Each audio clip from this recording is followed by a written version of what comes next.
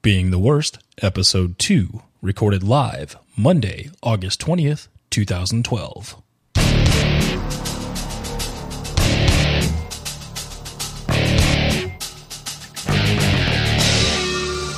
From beingtheworst.com, it's the Being the Worst podcast, audio apprenticeships for the aspiring software craftsman, with your hosts, Carrie Street and Rinat Abdulin.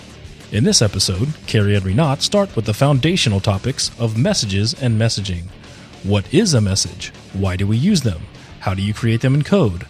Their conversation references our sample code that is available on github.com. And now, here are Carrie and Rinat. Hello, and welcome back to episode 2 of Being the Worst podcast. I'm your host, Carrie Street, and I'm here with my co-host, Rinat Abdulin. Rinat, how are you? Hey, guys. Hello, and today we're going to be talking about the basics of messaging. It's a foundational principle. You'll see it on the study map in the foundational section. And Rinat, why don't we start right off with what is messaging and why do we care?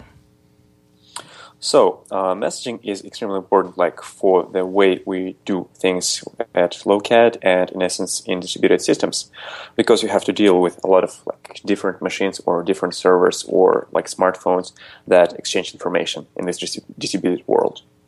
And in kind of legacy approaches, when you are doing stuff with databases or like some web services, etc., in these approaches, people and developers are focused on remote procedure calls, which are blocking, which create a lot of problems down the road. That's why we decided, well, it's not we decided, it's something that has been around in the industry for a long time. Like, for example, in robotics, they do use messaging. In some high-scale distributed systems, they prefer to use messaging as well. So, and in fact, messaging, although it might sound complicated, it's extremely simple. So, in this podcast episode, we'll talk about basics of messaging, how easy it is to declare a message, what the heck message is, and how to work with that. Probably the core prerequisite for this course and for this episode is to know the basics of programming. And it's like you should know what a class is, what is an interface, what is a method, what is a variable, how to define a class, and what are the basic framework elements of your own language. In this episode and further episodes, we'll be referencing C# samples, which are available out there on the GitHub. Although hopefully within some time there'll be additional samples, similar samples in additional languages showing up with the help from the community. I hope to target languages and frameworks like Java, Scala, maybe something old like Turbo Pascal, because that's good for exercising. Great, and we'll definitely have a link to that source code related to this episode on GitHub in the show notes. And you mentioned in your description of the traditionally maybe people would use RPC, remote procedure calls, and that's literally, inside of your class or inside of your code, you have your class calling some other method on some other object, waiting for it and blocking it to get a response, correct? Yes, absolutely. Okay. So in essence, like when we're working on the code that works within that one program, one process, or one thread, in essence, we have classes. Mm-hmm. And one class can have a reference to another class, and it can call methods on it, passing arguments inside, and then waiting till the method completes, and then the execution passes to the next line. Mm-hmm. When we're building a system with this approach, in essence, we pretend that the object instance that we're calling in this code is located in the same process. Although in reality, this object can be located on a different machine or even across the globe. Okay. Although we still behave as if it were by our side. That's what is, in essence, what web services are when they're implemented in a blocking way. That's what a remote procedure call is. This approach creates a lot of problems because our code, in essence, will block. In essence, the computer will wait till this message call completes. However, when this message call travels all across the globe, some bad things can happen. Network connection can be lost, or it can be extremely slow, and we never know when the method call will be completed and when we will proceed. So a different approach to that requires slightly different mindset is to declare this function call as a class. This class, which we'll call a message, in essence is just a data structure, a class as well, that contains information about the method that we're trying to call and the parameters of this method. In essence, like the variables that will be passed. I see. Usually name of this message class matches somehow to the method that we're trying to call on a remote object. When I'm saying a remote object, it means that the object can be located either like on a different machine, or it can be located in the same process as well. In the C# sample that we will be referring to, the object is located in the same program. I see. So literally the message class, or a message that's a class, is another way to define a function call that doesn't tightly couple your code to some other piece of code. Yes, absolutely. Okay. So in essence, first there is a difference. There is a message class, or sometimes we'll refer to it as a message contract. It's definition of a message. It contains the name, it contains the properties or fields. And then we have a specific instance of message or message. It is when we take this message class, create an instance of it, like in the code that will be new something, and populate it with the variables. This message instance is our specific method call that we're prepared for firing. And that we can take this message call, we can take this message and then pass it, we can save it, we can replay it, and we can do all sorts of interesting things with that. I see. So the if I understood you correctly, the contract defines what the message is, or where we would keep things like what we would normally use attributes and parameters for, and what this message needs. That contract defines what it needs to work, and then you instantiate that contract into a message instance to actually make specific calls. Yeah, absolutely. Okay. Or another really important comparison that we'll use down the road, a message, for example, it's definition. It's definition in the dictionary. Message says that what it will do. And for example, if you know a message and if you have an established language, you can, given the message name, given the message type, you can go into the dictionary and find the definition, what it is supposed to do. Message instance, it's actually the word. It's a word that you're using. It's a word that you are saying to somebody. And this written word, it can either be spoken in a room, or it can travel by email, by snail mail. And when it reaches the recipient, it will have some impact. Okay. This similarity between a message and spoken words will be extremely important down the road, like when we get into the domain-driven design and ubiquitous language. In essence, the important characteristics of the messages right now is that message is something that is delayed, that can be delayed, something that can be written, something that can be sent, and something that has a potential impact and meaning to it. And so in the code that serves as a sample for this podcast, we start by declaring a really simple message, which is add product to basket. And this message will be sent to a simple class called product basket. In essence, product basket is a usual imaginary representation of a shopping process. Like imagine you go to the shop and you have a basket and you plan to put some products as you go through the shelves. So if I look and I'm looking at the program.cs file in the sample code, and you literally have a class called public class product basket. In this example, is that what you called the contract? No, product basket is in this case, it's something that will listen to our messages, something that will receive the messages, and something that will carry out the messages. Oh, I see. That's where the messages are going to go. Yeah, it's something. It's some behavior. It's like the other party that we're going to talk to. Got it. If you look forward, there is a method called add product. That's actually the method that we're trying to call remotely via the message. I see. Okay, and so the actual sample of message is a public class called add product to basket message.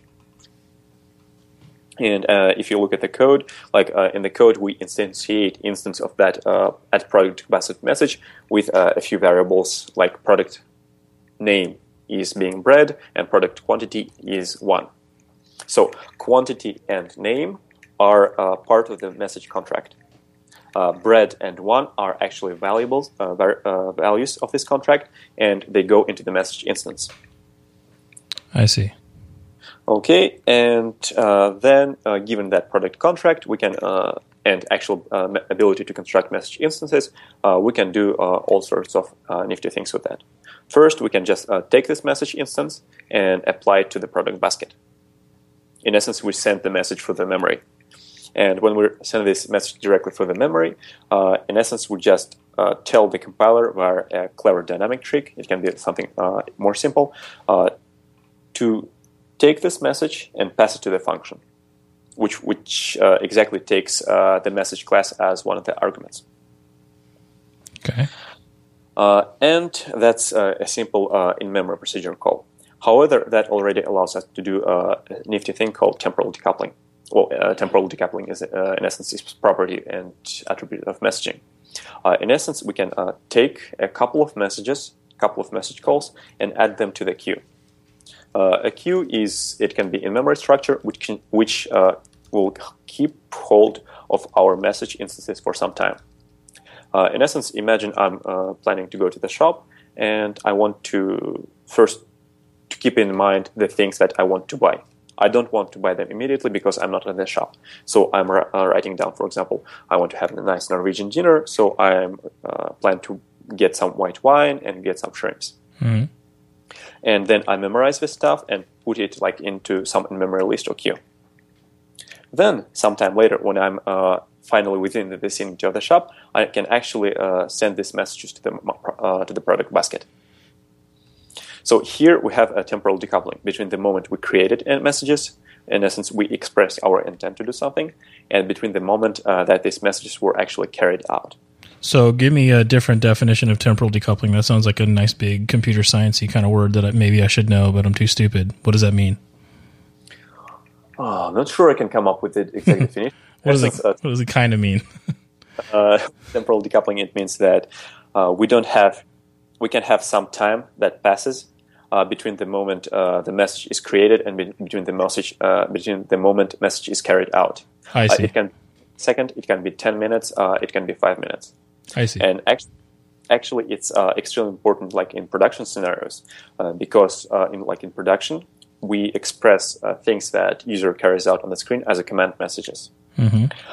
And when user clicks on the screen, these command messages are actually memorized and persisted to some queue.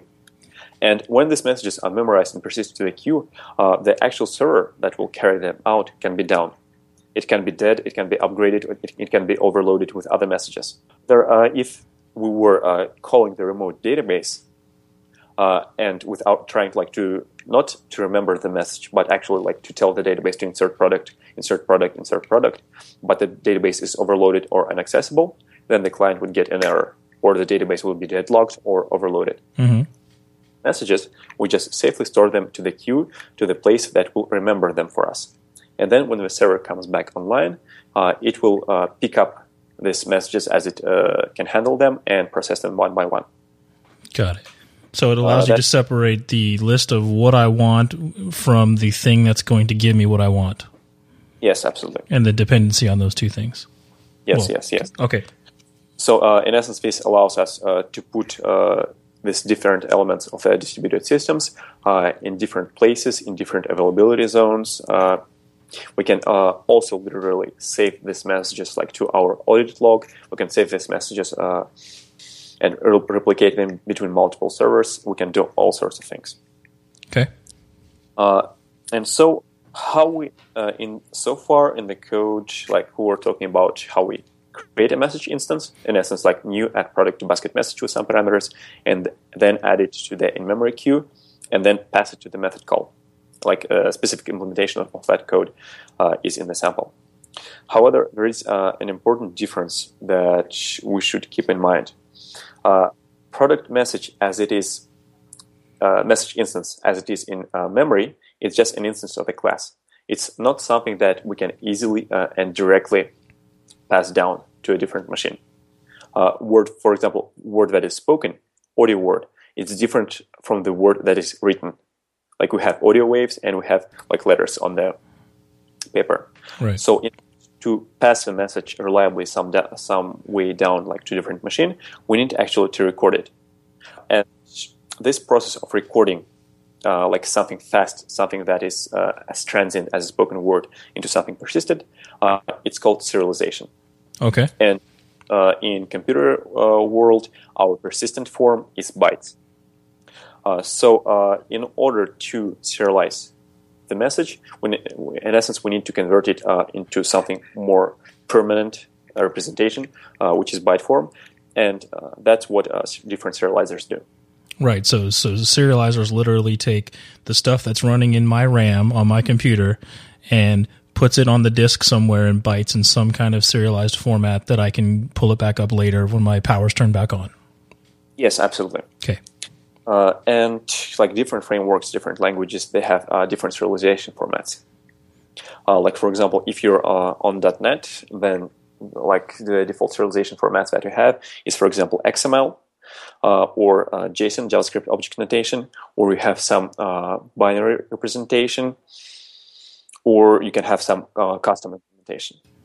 So in essence, serialization, it just takes, it can be represented as a method call that takes an instance of a message, its type, and it converts it into the binary form. Mm-hmm. And puts it somewhere on somewhere in some persistent location. And then, given that byte form, we can do something with it. We can save it to the disk. We can put it onto the network, or we can just read it back. And deserialization is a reverse process. It's a process that takes array of bytes. It also takes the type of the message that we expect, and it decodes it back to the instance. Okay. And in this sample code, I have implemented a simple message serializer that knows how to convert bytes into the messages and messages into the bytes. In fact, this wasn't actually an implementation from the scratch. I just took a class from Lookout SecureS. And where's that at? Where do I find that in the code? It's a second class. So in this C# solution samples, episode 001, messaging basics. By default, you're looking at the program CS. That's something that you can run. That's something you can start by by opening in Visual Studio or in MonoDevelop or SharpDevelop. The latter two are open source development environments for C# and .NET. Mm-hmm. And there is a second class called infrastructure class that contains some things that you don't implement yourself. You just copy it from a different framework or use in some standalone library. I'm including them in the source code because it's might be important to understand how the things work because they have some implications down the road. Okay, and so given the message serializer class, which we can instantiate, and when we actually create a message serializer, some of the serializers, they actually need to know which messages they will be dealing with. In essence, message serializer, you can think it of a stenographist that will hear your words and write them down. And obviously, in order to write down the word, it should know which words it will. It should be familiar with the vocabulary that you're going to use. In the sample, that's in the infrastructure.cs class, and at the top of that class, or that file, sorry, in the infrastructure.cs file, at the top, there's a class called message serializer, and that's what you're talking about right now. And right at the top there, you've got things defined like known types, formatters by type, formatters by contract, stuff like that. Yes. Okay. Currently, we don't need to go actually into the detail of implementations. Mm-hmm. All that interests us is the messages that are supported, methods that are supported on this message serializer, and how to create, and how to create that serializer instance and how to use it. It's referenced in the program CS. Okay. So given the fact that serialization is a process of recording object which exists in memory to a binary representation, which is a set of bytes, we can actually do that. So later in the code, what we can do is we can create a new instance of add product to basket message, and then serialize it to in-memory stream. Streams are important aspects of almost any framework. Stream, in essence, it can be perceived as a list of some objects to which you can append. So when we're dealing with bytes, it's usually a stream of bytes. In essence, it's a list, an array of bytes with which you are working. And usually streams are, unlike like usual lists with the stream, you don't insert something in the middle, or you don't like reverse the stream or something else. You just add the end. And so in the code, we create a new instance of memory stream, which is just in-memory collection of bytes to which we can write, and we write messages to that. Write our serialized representation of add product to basket message to that. And then, like, given that array of bytes, we can print them out to the screen, like to see how our computer will actually read them, or we can try to represent them in some garbled representation to imagine what would happen if we actually write this message to the disk and open it in Notepad. And if we open to the Notepad, we'll actually see what is visible in that message. We'll see some string representations, probably like rosemary and add product to basket, interleaved with some garbled stuff. This garbled stuff is actually a binary representation of numbers that contain, for example, the size of the message. If the listeners are interested, like later on in some other podcasts, we can actually talk about serializer implementations. Yes, but in this sample code, we're not persisting anything to the disk in this sample. It's all in memory, right? Actually, no. Since it's so easy to persist something in memory, we can actually take the same representation and persist it to the disk. So later in the code, we'll have something like file write all bytes to the file called message.bin. Oh, I see it. Yep. And probably like if you're in non-C# code, then this specific method call might look like something different. In essence, it will be the same. And then at that point, actually, we can shut down our machine. The message has been persisted to the disk. We're good, we're okay, and we can imagine that this message was not persisted on the disk, then included into the email, sent to a different machine, and later down the road, somebody else will open this email, take the message out of it, save it to the disk, and use it to read the message back into the memory and apply it to it. That's actually like how messaging works in distributed systems. So in the old days, messaging is fundamental for us to understand because it's the way we're going to record what we need to save to some place where we can save it. And that's in this sample what message.bin is. That's where our state is saved so that if we turn off our machine, we can get our state back. So in this approach, instead of making up your own text file and writing it to the C drive or putting it in some local relational database or putting it in some other traditional place you would save stuff, in our approach that we're using right now, the way we do that is through messaging. Yes, absolutely. Okay. And in essence, messaging is not really anything new. It's how people and organizations used to communicate for centuries. People used to write messages, they called them mails. People used to use these mails to operate like financial corporations all around the world by sending instructions. Banks operated like in the pre-telegraph era by sending instructions to like take money from this account and put it to a different account. So messaging was all over around our world, around our lives for decades. And so this similarity between what we do in the programming code and between what happened in the real world, how people used to interact and how people still interact, it will be extremely, extremely important down the road. Okay, and I think one thing you had mentioned before we started recording was how understanding the fundamentals of messaging was going to be critical to be able to understand the fundamentals of event sourcing. Could you give us a little hint as to how those two things are related and why we needed to know this so that we can understand that? Okay, so in the next podcast episode, we'll actually talk about the event sourcing. The event sourcing is a way to persist state of an object, really complicated object, by actually using messages to save its history.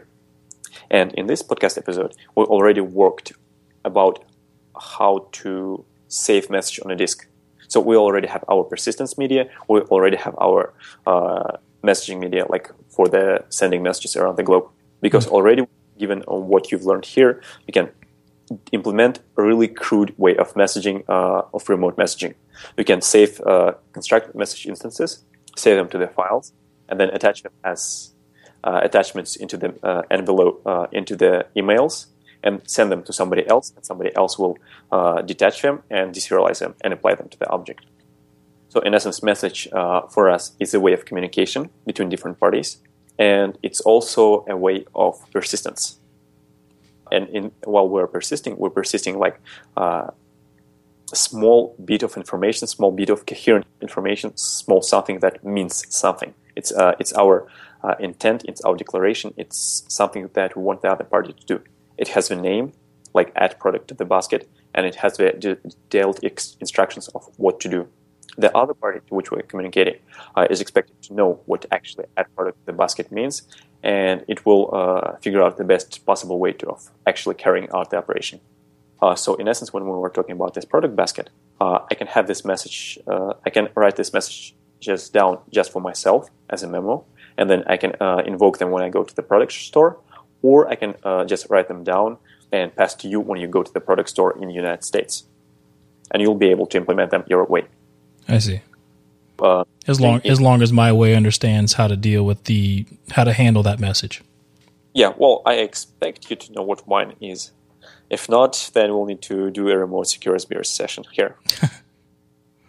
Okay? Right. So, in essence, we use messages for passing information around, for saving it, and for telling the story with these messages. Mm-hmm. Message is our vocabulary. Messages are words in our vocabulary. And we will use this vocabulary to let machines communicate, to write stories.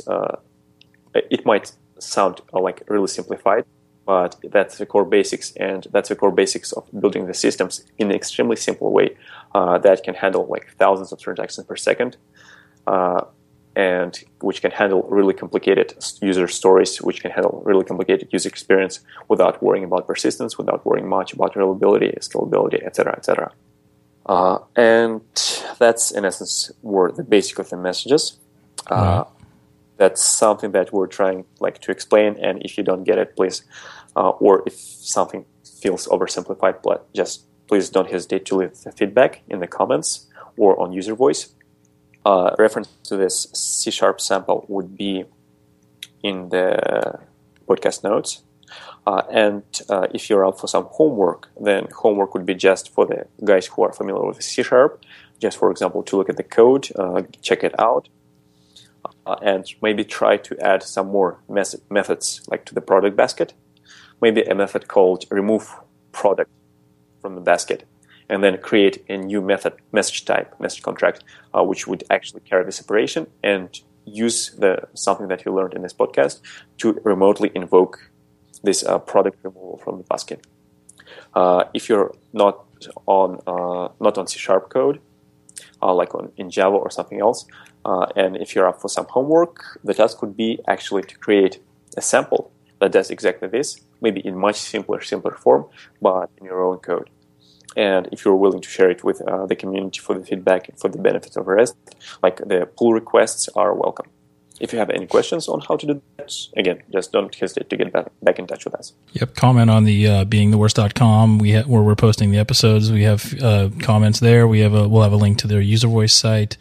You could put stuff on the Trello board and upcoming episodes, and we'll have links to all those things. So certainly start giving us feedback on what's working for you, what's not, and I will try to voice those on future episodes. Just before we go, Rinat, I wanted to, because I was still a little, I'm not sure if I got clarity on my question, and that was, when I'm looking at this sample inside of program.cs, I see the, where you're writing out to, the bytes, the stream, file.writeAllBytes goes to message.bin. That message.bin is getting saved to my hard drive.